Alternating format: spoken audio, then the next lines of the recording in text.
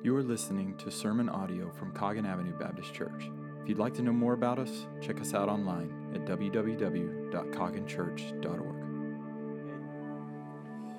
Well, good morning, friends. It's good to see everybody here. If you have a Bible, turn with me to Hebrews chapter 2. That's where we will be at today, is Hebrews chapter 2. And hey, thanks for letting me be your interim kind of preaching pastor for a season. It's a really incredible honor for me and my family. This is definitely a two-way street. I hope that preaching God's Word will minister to you, but you guys were such a ministry to me and my wife and our son William 2 weeks ago, and so this is a joy to get to journey with you until you guys call your next pastor.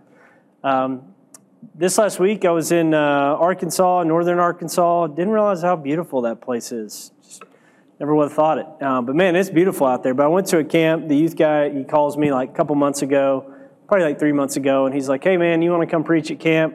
Man, I'd love to come preach your camp. That sounds like a great time. He's like, just FYI, it's a camp.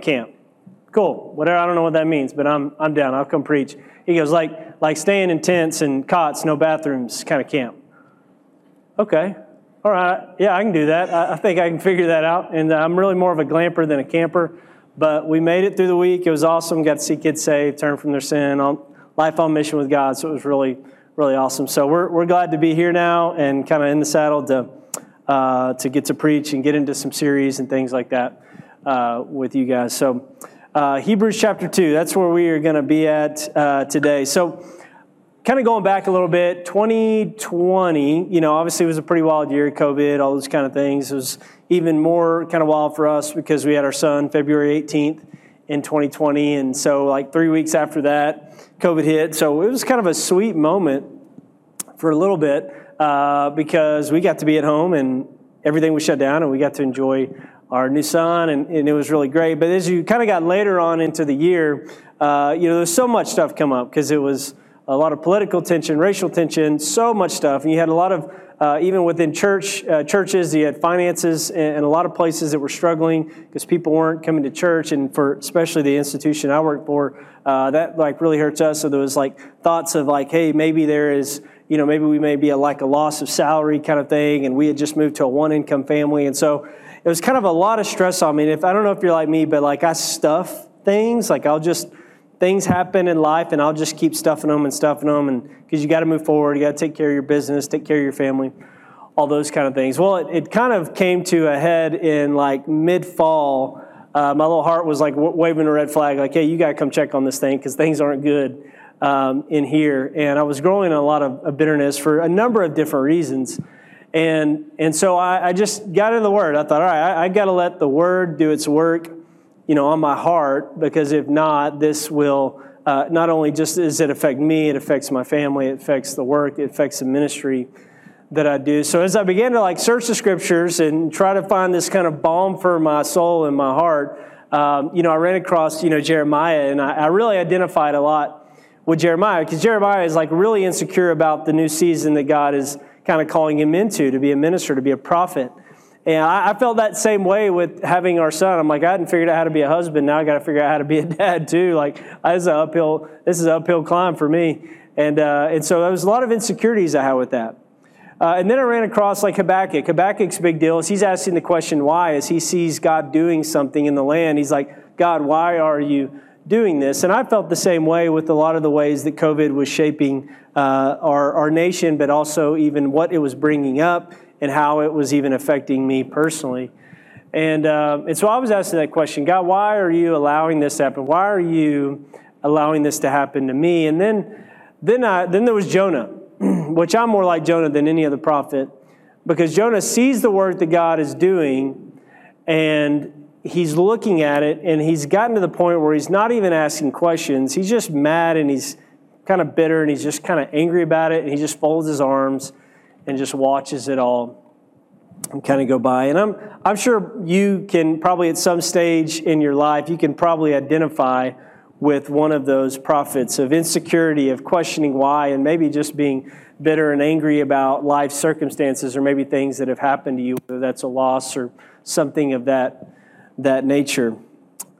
I think we all do that, and it's important that we recognize that, because here's the thing, is if we allow the circumstances and the pain and the suffering or these things that happen to us in life, if we just allow them to happen, never allowing Jesus to minister to the hurt in our heart, then that's going to cause a lot of trouble, not just for you personally, but for the people around you and even your local body. And so as I continued to look through the scriptures to try to find this balm for my soul, as I identified with prophet after prophet, what I found in Hebrews was someone who not only I could identify with, but someone that definitely identified with me, and that was Jesus. Jesus identifies with us even in our weaknesses. He doesn't tell us to get over it, but he ministers to us in the pain of life. So look with me in chapter 2 of Hebrews. Some brief context is that here we have a writer that's writing this book is literally having a come to Jesus meeting with these folks. What is happening with these Hebrews is they are drifting away from the promises of God, and so he is writing, reminding them that Jesus is real, that he did come to save us from our sins, and he is our minister, and he is where we put our hope. He kind of goes through this, and he kind of tells them, remember that Christ came and that he suffered for you. And he's not a distant Savior, but he's a brother, and he's with you throughout life. And it's this, what I love about Hebrews is it paints this picture of Jesus, that he is this supreme Lord. It talks about the supremacy of Christ, but then it also talks about the personal nature of Jesus to us and how he identifies with us and will minister to us in our time of need. So here's what I'm giving you today. I'm going to give you 3 truths to lean on, and then we'll give a point of application here at the end. The first truth is this, is that Jesus was made like you to destroy the work of darkness and liberate you from its grip. Jesus was made like you to destroy the work of darkness and liberate you from its grip. Look at verse 14 in chapter 2 there. It says, since therefore the children share in flesh and blood, he himself likewise partook of the same things, that through death he might destroy the one who has power of death, that is, the devil, and deliver all of those who through fear of death were subject to lifelong slavery. For surely it's not angels that he helps, but he helps the offspring of Abraham. The first thing the writer points out here, he says the children share in flesh and blood. That's talking about us, humanity. We have flesh and blood. And then he, Jesus, likewise, partook of the same things. And so he's talking about the human nature of Jesus. So we have Jesus, who is 100% God. But what the writer of Hebrews is telling us is that he was also 100% man. It's the incarnation of Christ, that God coming to earth and taking on the flesh of man. So when I say that, we're not meaning that Jesus was less God by putting on human flesh. It doesn't mean that he ceased to be God. It means that while remaining God, Jesus took on a kind of a new nature. He took on a human nature, that he was fully God and fully man. Now, this is a massive deal because Jesus defied these Jewish Messianic kind of assumptions, is that they thought they were going to get this mighty politician or this mighty warrior, but yet Jesus comes as this ordinary looking man, as Isaiah, I think 53:2 says, that there was nothing about him that was impressive. Physically, there was nothing about Jesus that was impressive. He was a very normal looking Jewish man, and he didn't come to overrule the Romans or to reestablish Israel by a physical power or by military might or political power, but he came to do it with humble service. And why did he do this? Look at what it says at the end of verse 14. It says that through his death, he might destroy the one who has the power of death, that is the devil. If you go to Ephesians 2, 1 through 3, it says that we were all dead in our sin because of trespasses and sins. It says we were following the course of the world, being led by the prince of the power of the air, which is like a really fancy term for devil. And so the idea is that you and I all have a sin nature that causes us to be spiritually dead. And in that spiritual deadness, we're following the course of the world. We're basically following everybody else, being led by the devil. So it's like Paul is basically calling them in Ephesians 2. He's like calling them devil followers. He's like, that's what you are. You were devil followers. And what Jesus came to do is he came to just destroy that leadership. That he came to take out the devil. Why? How? Through his death. So Jesus comes as a normal person. You and I can't keep the law. We can't keep righteousness. But Jesus can. And he was put on a cross and he died on the cross. And by his death and his resurrection, he destroys the work of the devil. And what happens then? He tells us, verse 15, and deliver all of those who through fear of death were subject to lifelong slavery. So we are all subject to being in being slaves of sin. And we are subject to that.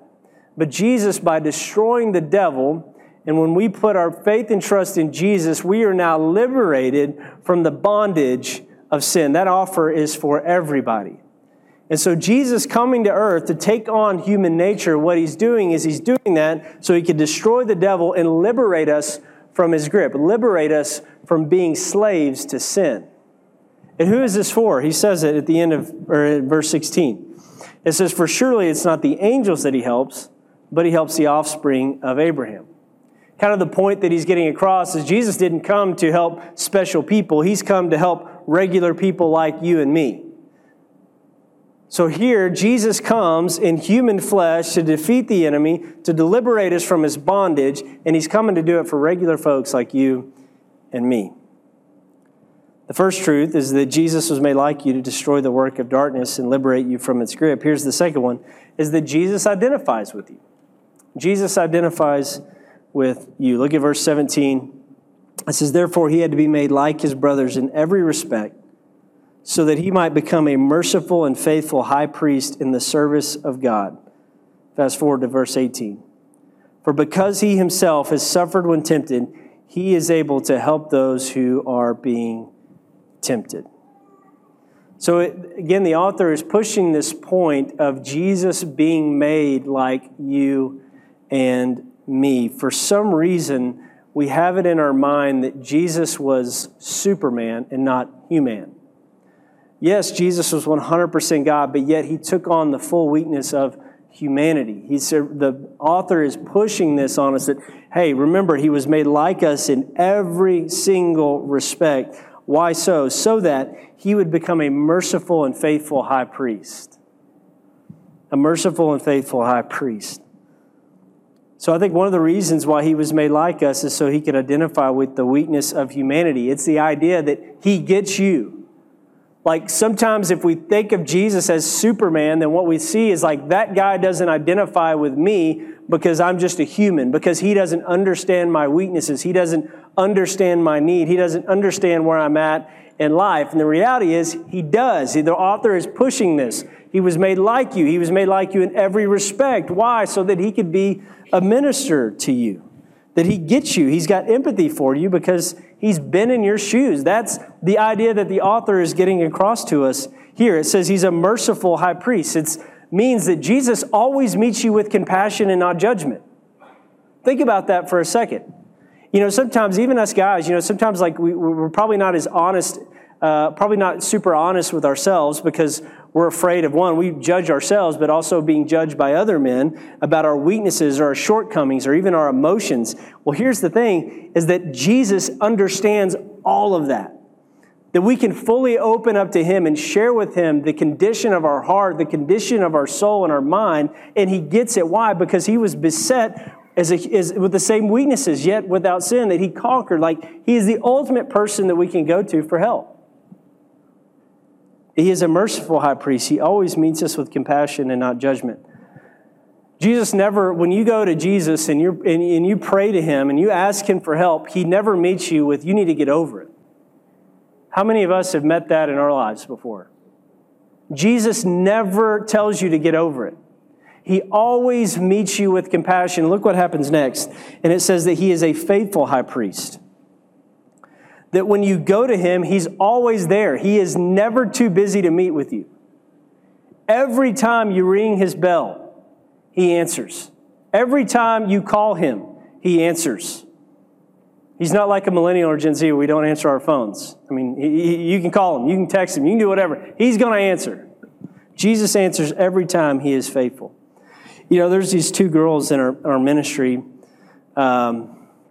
in our ministry back home, and they're, as my mom would say, they're tighter than butt cheeks. They're just super close. Because here's the deal. They both lost their moms at a very young age. And so here's what happens, is nobody gets them like each other. Because nobody in our group understands the pain and the sorrow of growing up without a mom like these two ladies do. And so they're tight and they have mercy for each other and there's faithfulness there. And that's the same idea with Jesus, is that Jesus is a merciful and He gets us. He understands us. He gets the weakness. He gets the insecurity. He understands all that, and He's ready to meet us with mercy and compassion and faithfulness every single time. Look at verse 18. For since He Himself has suffered when He was tempted, He is able to help those who are tempted. So He was tempted with the same stuff, the same insecurity, the same bewilderment, the same bitterness. He has been tempted, He has been tried, He has been sad, He has been sorrowful. Jesus, He gets it all. He completely understands it all. He understands humanity because He has Himself been a human. He has taken on the full nature of humanity. Sometimes we think that, man, nobody gets me. Nobody understands me. Nobody gets where I'm at, and I don't have anybody that can identify with me. But there's always one person who does, and it's Jesus. No matter what we go through, He understands our weaknesses and will meet us in our time of need. So that's the second truth, is that Jesus identifies with you. He gets it. Here's the third one, is that Jesus suffered for you. Jesus suffered for you. Let's look at the entirety of verse 17.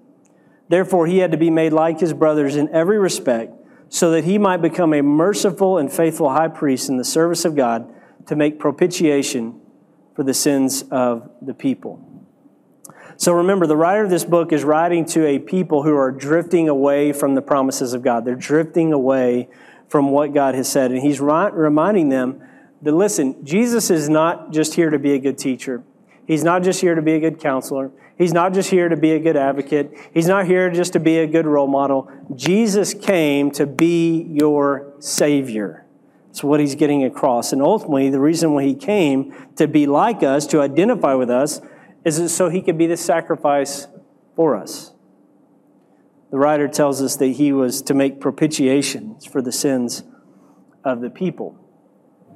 A great one word, that's a kind of a big theological term, but a great one word definition for that is satisfied. So He has come to satisfy, to make satisfaction for the sins of the people. The idea is that we have sins against God, and we have a sin debt that has been racked up that we can't pay and satisfy the debt. And so Jesus came, 100% God, 100% man, fulfilled the law, fulfilled the prophets, fulfilled all righteousness, and went to the cross and was the perfect sacrifice that satisfied all of God's righteous attributes. And so here's what that means. Let's get real practical here. Is that now God is satisfied because of the work of Jesus. And when we place our faith and trust in Jesus, God is now fully satisfied with us. How many of us live day to day believing that God is not satisfied with us? That is a lie that we will continue to believe over and over and over. There's many days I believe that I'll wake up, pull my head off the pillow, and feel like there are things I need to do in order for God to like me. And what propitiation means is there's nothing I need to do to make God like me because Jesus has already done it for me. It's done. It's finished. He's satisfied with Jesus, He's satisfied with me, and He's satisfied with you. So here's the thing, friends, is that Jesus knew that you would experience sorrow, so He came to this earth and He experienced sorrow. Jesus knew that you would experience hurt, so He came to this earth and He experienced hurt. Jesus knew that you would come here and you would experience loss, and so He came here and He experienced loss. Jesus knew that you would experience grief, and so He came and He experienced grief. He knew you would be tempted to sin, so He came and He was tempted just like you, yet without sin. He knew you would be hurt, so He came and He experienced hurt. Church, you and I, we deal with this on a daily basis.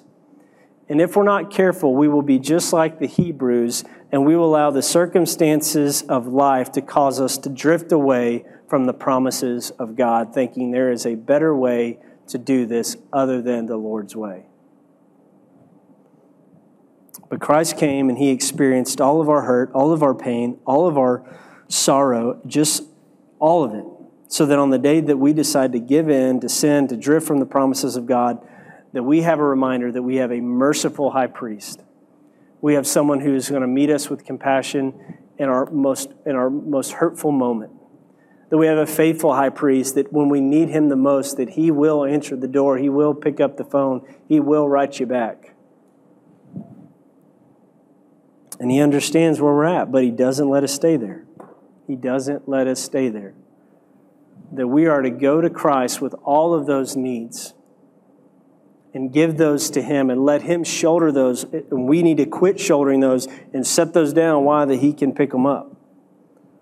That his love moved him to identify with you so that he could feel as you feel, suffer as you suffer, and ultimately heal the wounds of your soul by taking God's wrath on the cross, for fully satisfying God in all his righteous attributes.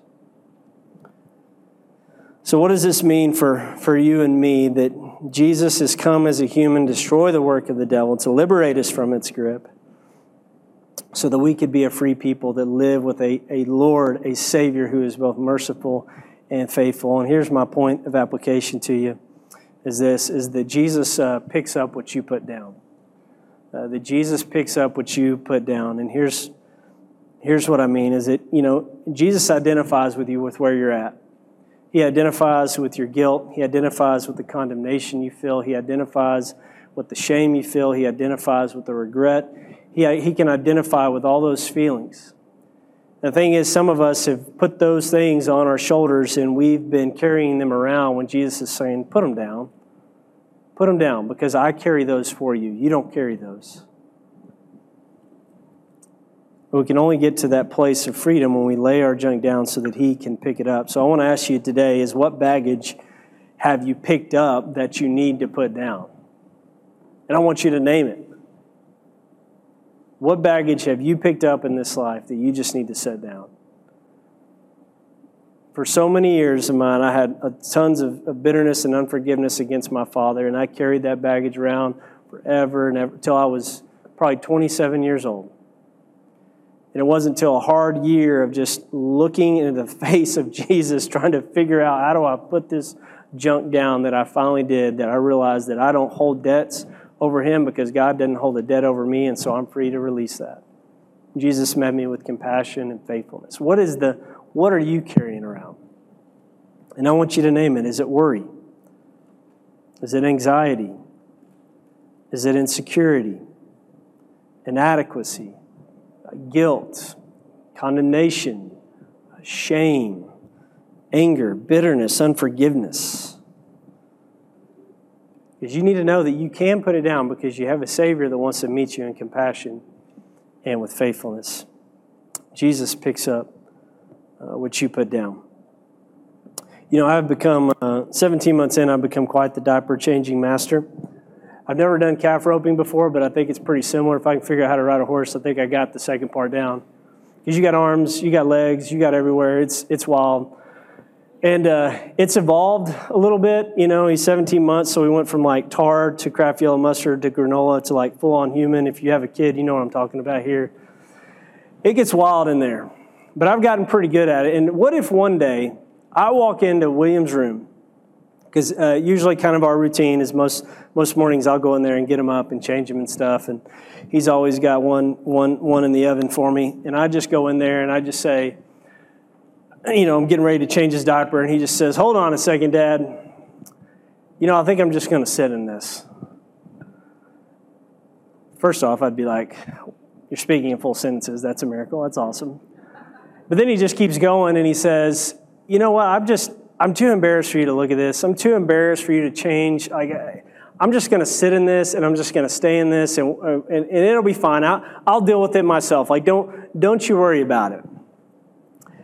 Y'all, that ain't going to fly.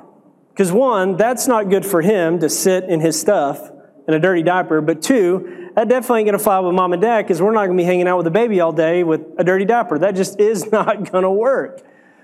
Well, here's the thing, friends, is that I feel like sometimes in life that we pick up junk throughout life and we hold on to it. We think we're going to deal with this at some point. But not only is it affecting our own and eroding our own soul and our own heart, but it begins to even affect our family members. It even begins to affect our church body. It begins to affect our workplaces. It begins to affect our community. Why? Because we continually want to hold on to the junk we pick up in life, and we don't want to do anything with it. We just let it wear away at the fabric of our soul. And friends, I promise you, Jesus can handle your junk. Jesus will meet you with compassion and faithfulness every time when you surrender that over to Him. Jesus picks up what you put down, and what is it that you need to put down? What's keeping you from laying your junk down? Thank you for listening to this episode of our Coggin Church podcast. We exist to make disciples by leading people to connect with God, with others, through service to the world. For more information about Coggin, visit us at www.cogginchurch.org.